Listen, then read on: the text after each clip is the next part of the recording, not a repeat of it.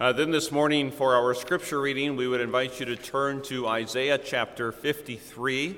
In your pew Bible, you can find that on page 847. We'll be reading Isaiah 53 in its entirety, and then focusing for the words of our text upon verse 5.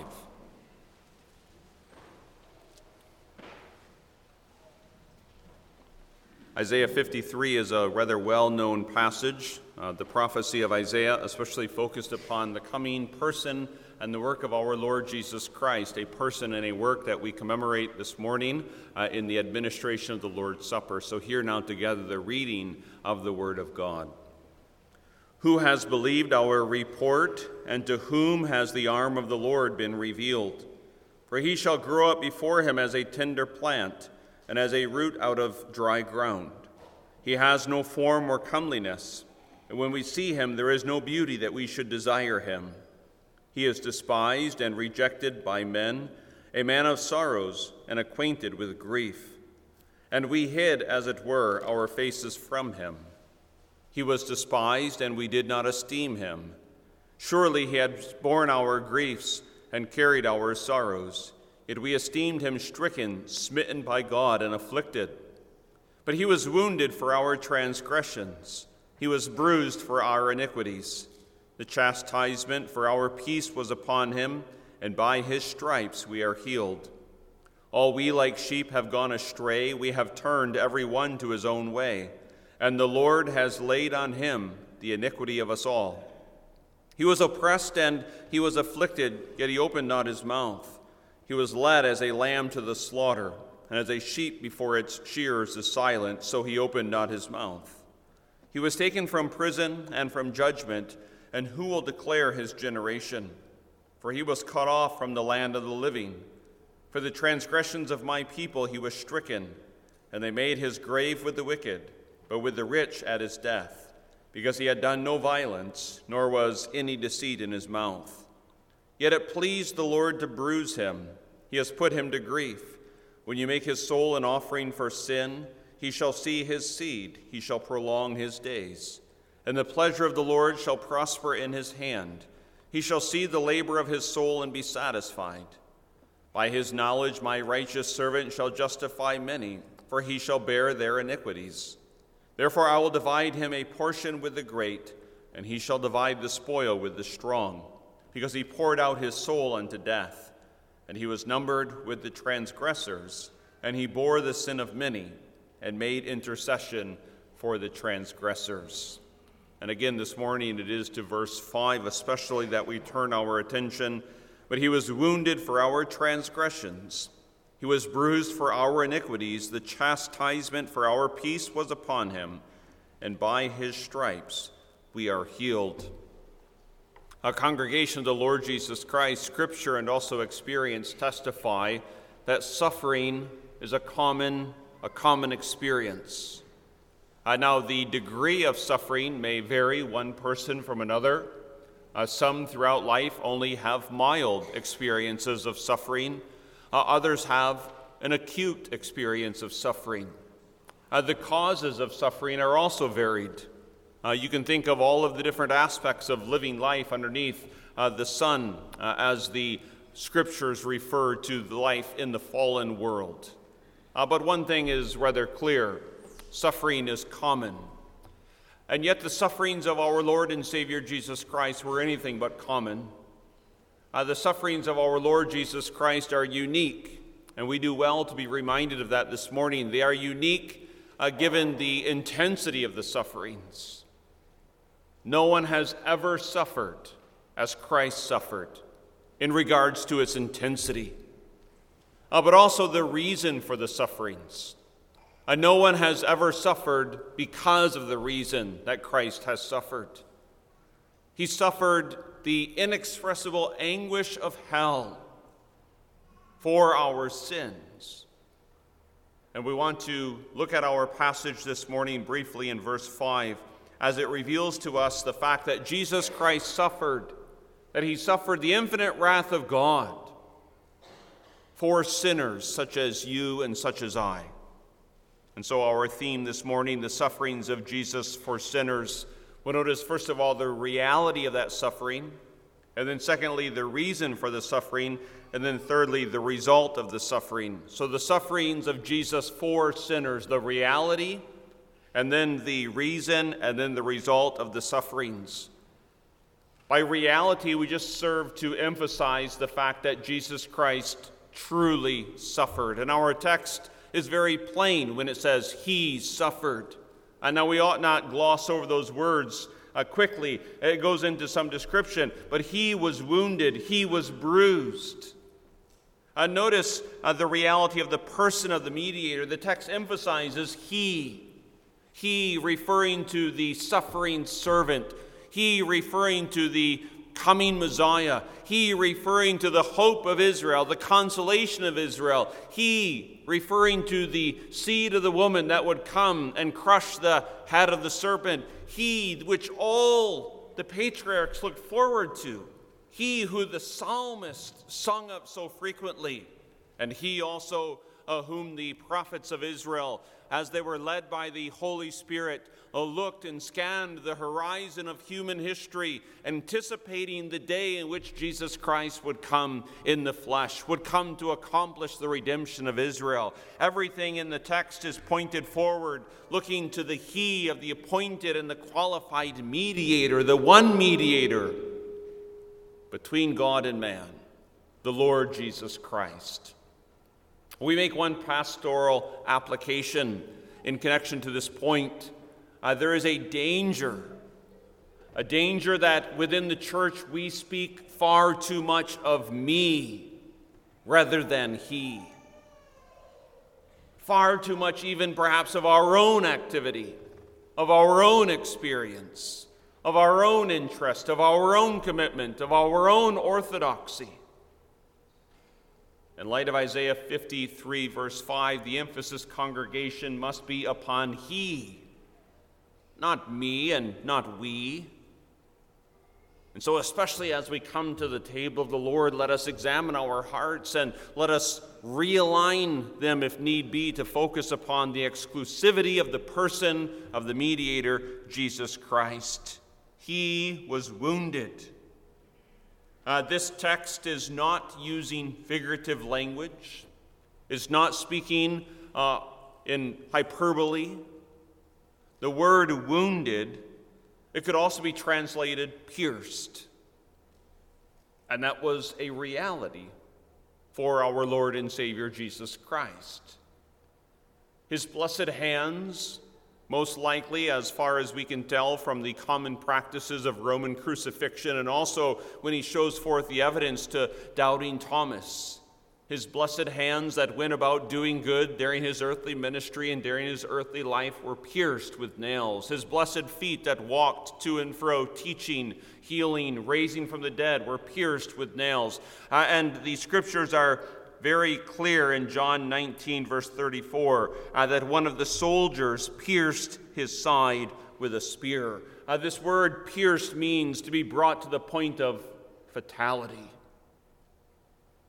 He really died, according, of course, to his human nature.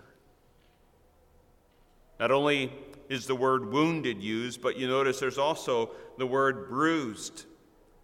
Now, this bruised, boys and girls, sometimes we get bruises. Maybe you bump your knee. Maybe you get hit by a baseball. It's baseball season and softball season, but maybe you get hit by a baseball on your shoulder. And that night or the next day, there's the bruise, the black or blue spot, and a couple of days, and maybe it's painful. A couple of days later, it goes away. That's not what this word is referring to.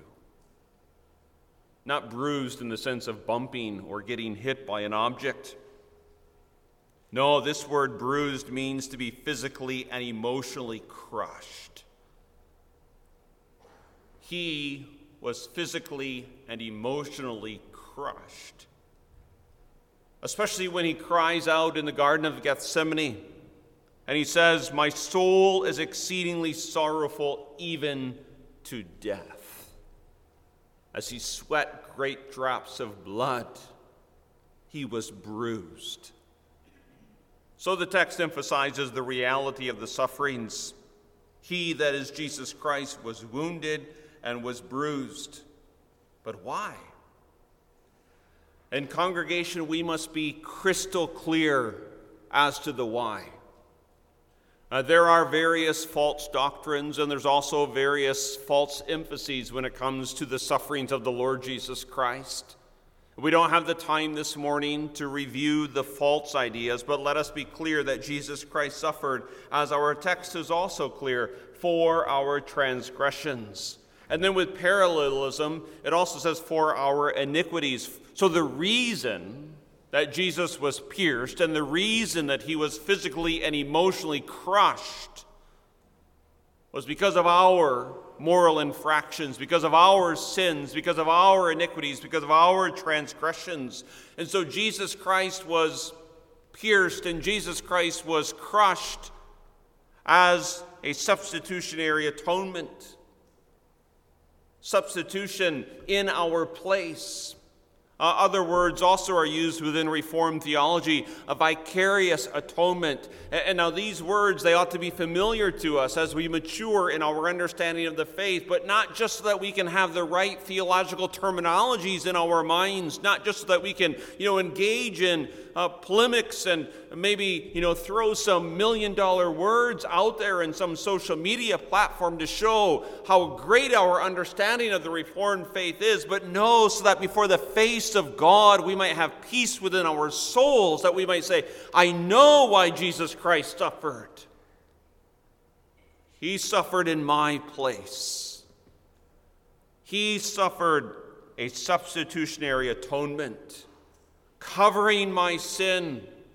And by this we also speak about an expiation. And that what Jesus Christ did when he suffered was he stood in my place before the holy tribunal of God's justice, and he covered my sin and he took it out of the way because he made satisfaction once and for all of my sin. The sins of my past, and that's why the psalmist can say, remember not, O God, the sins of long ago. On what basis can we ask God to not remember our sins of long ago? On the basis of a substitutionary atonement. Christ stood in my place. The sins of the present, the sins even of this very hour, and the sins of the future. If you think about it, how can we face another week as Christians? Do you not understand? Do I not understand our own tendency to stumble and to fall? Prone to wander, Lord, I feel it. Prone to leave the God I love. What hope then do I have? What comfort then do I have? This, he was wounded for our transgressions. He suffered a substitutionary sacrificial suffering. This, I believe, is beautifully typified or foreshadowed in the Old Testament. We think of Leviticus 22, verse 21 and 22. The scapegoat comes, and Aaron, as the priest and as the representative of the people of God, he's given these instructions. Aaron shall lay both his hands on the head of the live goat, confess over it all the iniquities of the children of Israel. Notice that little word, all. Not 50% of our sins are transferred, not 75% of our sins are transferred, but all our sins. Confessing over it all the iniquities of the children of Israel and all their transgressions concerning all their sins, putting them on the head of the goat, and shall send it away into the wilderness. The goat shall bear on itself all their iniquities. The wonderful proclamation of the gospel this morning is that the sins of the people of God, all of them, have been carried away. Have been carried away through the bruising and through the wounding of Jesus Christ. And so what then is the result of this? You'll notice again, we just simply follow our text into our third point. The chastisement for our peace. And then there's also the mention that we are healed. So the result of the substitutionary sufferings of the Lord Jesus Christ is that there is a healing and there is a peace. A healing, now this specifically is not referring to physical healing, but rather a spiritual healing. A healing that is the restoration of our very soul. A restoration of our very soul that comes by way of the appropriation or the claiming or the taking of the Lord Jesus Christ. And Jesus Christ is, of course, the great physician who heals from the disease and from all of the effects of the disease of sin, the ultimate effect being that of death. And so Jesus Christ in his earthly ministry, he foreshadowed this also as he would raise people from the dead, and as he would cast out demons, and as he would heal that which was broken, and as he would cure that which was stricken with illnesses, all pointing forward to the great physician's work of the remedy for the soul.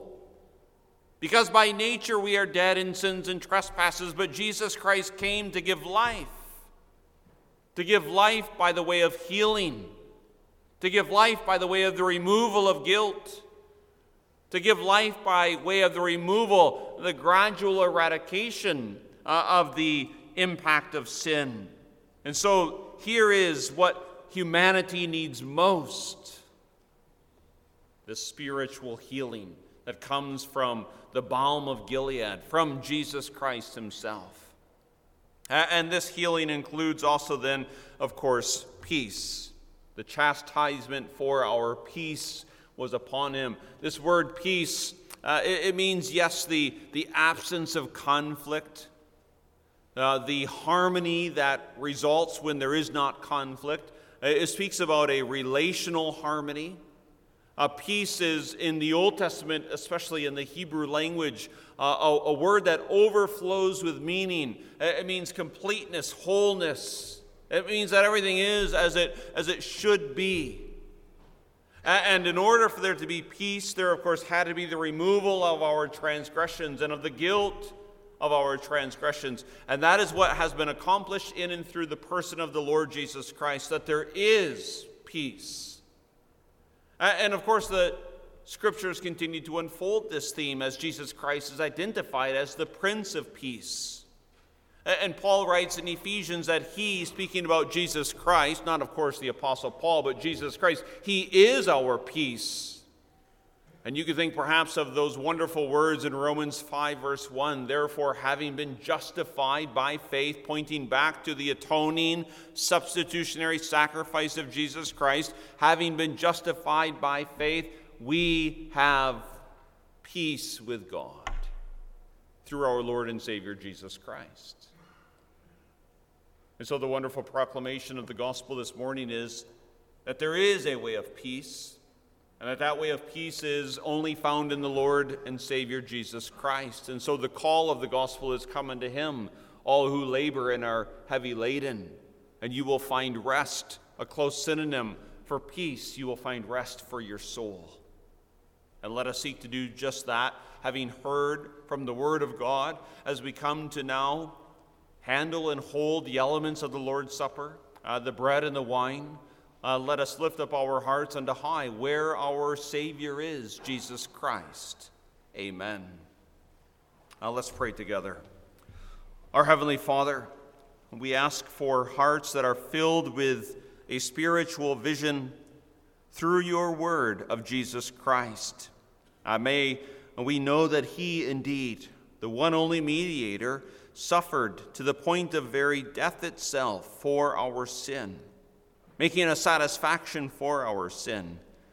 And by this reflection and by the ministry of the word and the sacrament, may our hearts be comforted. And may we know that we have peace with you, our Lord and our God.